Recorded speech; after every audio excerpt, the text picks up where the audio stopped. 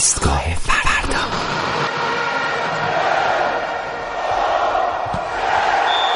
خیلی داریم خوب بازی میکنیم. یه موقع این ضربه سر چقدر خوبیم ما. خسته نباشید دلاور. خدا قوت پهلوان.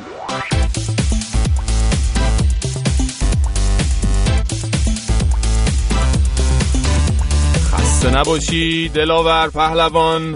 فریبرز غریب سلام. صدای ما چرا اینطوریه؟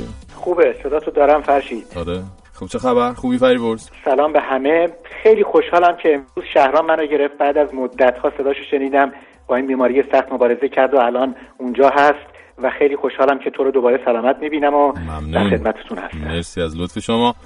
خب بریم به سراغ ورزش. این سرمربی تیم فوتبال نوجوانان ایران یه حرفی زده بود که یه ذره عجیب غریب بود. یه توضیح. آره خیلی تو اون موقع خودش خیلی سر صدا کرد. هفته پیش که ما نبودیم با هند تو مسابقات قهرمانی زیر 16 سال آسیا به اندونزی باختن 2-0 با هند هم مساوی کردن. فقط ویتنامو بردن، حذف شدن. اومدن ازش پرسیدن آقا چرا اینجوری شد و فلان و اینها. این داشت شروع میکرد یه مقداری کوچیک راجع به فنی صحبت کرد و بعد گفت البته مهمترین قضیه پوشش نامناسب تماشاگران تو ورزشگاه بود که حواس بچه‌های ما رو پرت کرده و خلاصه به خاطر همین ما نتونستیم. این کلی فرشید کامنت و نظر بود و خلاصه چند روزم جزو تاپ 10 بود. البته اومد درستش بکنه. آقای عباس چمنیان هست سرمربی این تیم، گفته من منظورم بعد از یه هفته منظورم پوشش بد زنان تماشاگر نبود، من مردا رو گفتم. بعدم حالا ما تو این چند سالی که تو فوتبال هستیم حدود 3 دهه انواع و اقسام توجیهات شکست رو دیده بودیم و شنیده بودیم، جز این یکی رو که پوشش بوده. عجب.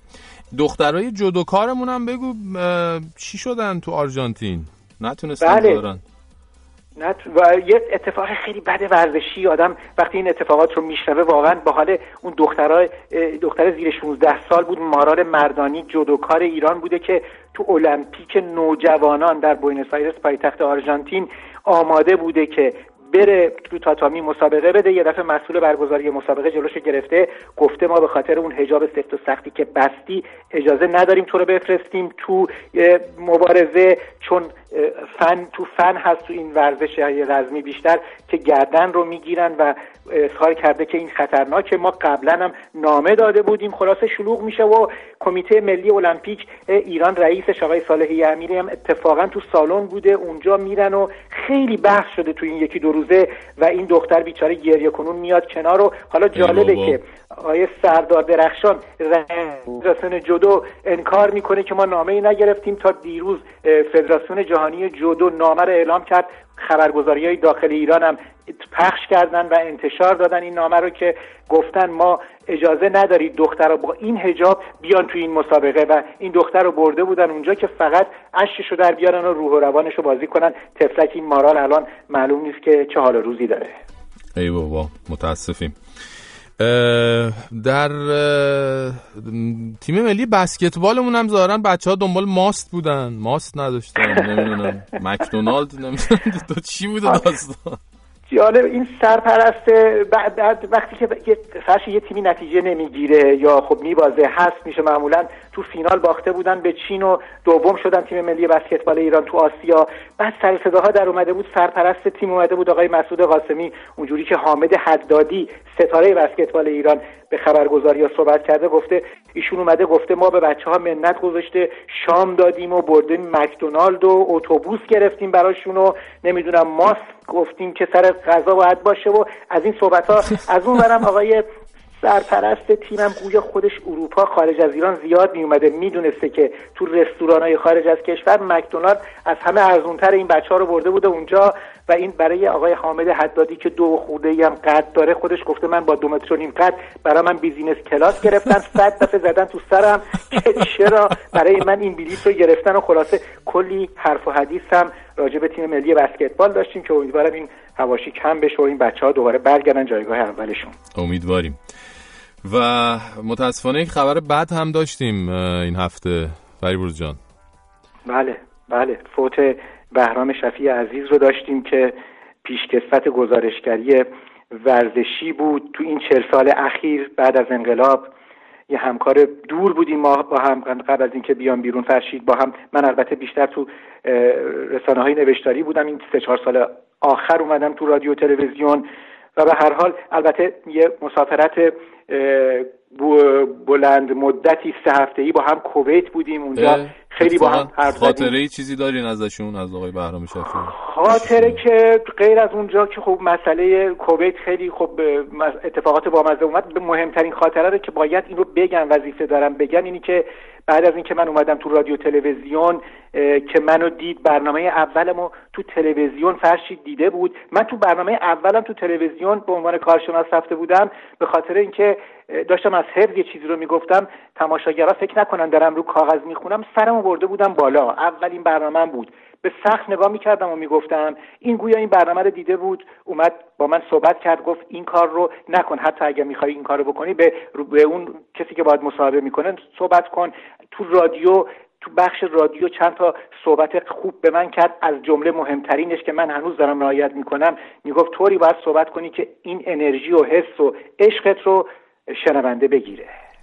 سفر کویتتون ولی نگفتین چی کارا کردین با هم و کجاها رفتین و اینا. آره روحش حالا دیگه ما هم حالا هیچی نمیگیم. خیلی بامزه بود فرشید جان، با علیرغم اون قیافه شاید از دور خشنش، اما همیشه بامزه بود، همیشه چیزای خوب رو تو آستین داشت میگفت برای بچه‌ها. همکارای نزدیکش میگفتن، تو این 2-3 روزم شاهد بودم، اینها دارن میگن که علیرغم همه اون ناملایمات و اون کوتاهی‌ها و اون مسائل مشکلات و کمبودها، همیشه وقتی میومد برنامه رو ضبط کنه یا زنده بره، همیشه با بچه‌ها پشت دوربین، کارگردان، مسئولایی که دوره برش بودن، همیشه خوش رفتاری میکرد و همیشه این نامش یادمه. اینم بگم که اون موقع خب هم نسل من بود این بهرام شفیعی گرامی زنده یاد.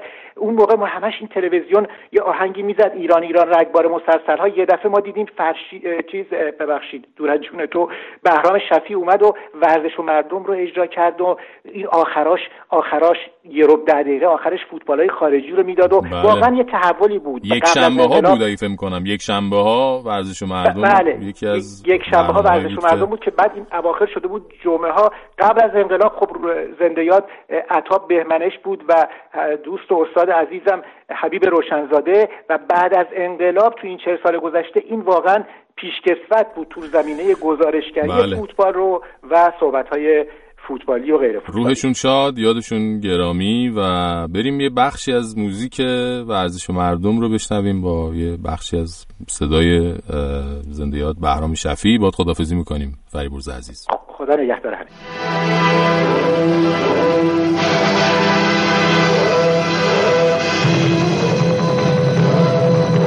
اتفاق تمامی همکاران عزیزم در گروه ورزش شبکه 1 سیما در خدمتتون هستیم با پخش برنامه ورزش و مردم که انشالله مورد توجه و پسندتون قرار خواهد گرفت.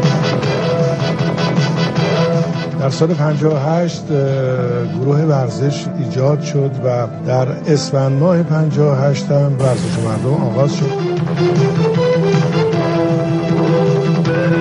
مهدوی کیای سانتر رو انجام میده، عالی، میره که دروازه باز بشه و حالا این کار صورت میگیره. رحمان رضایی.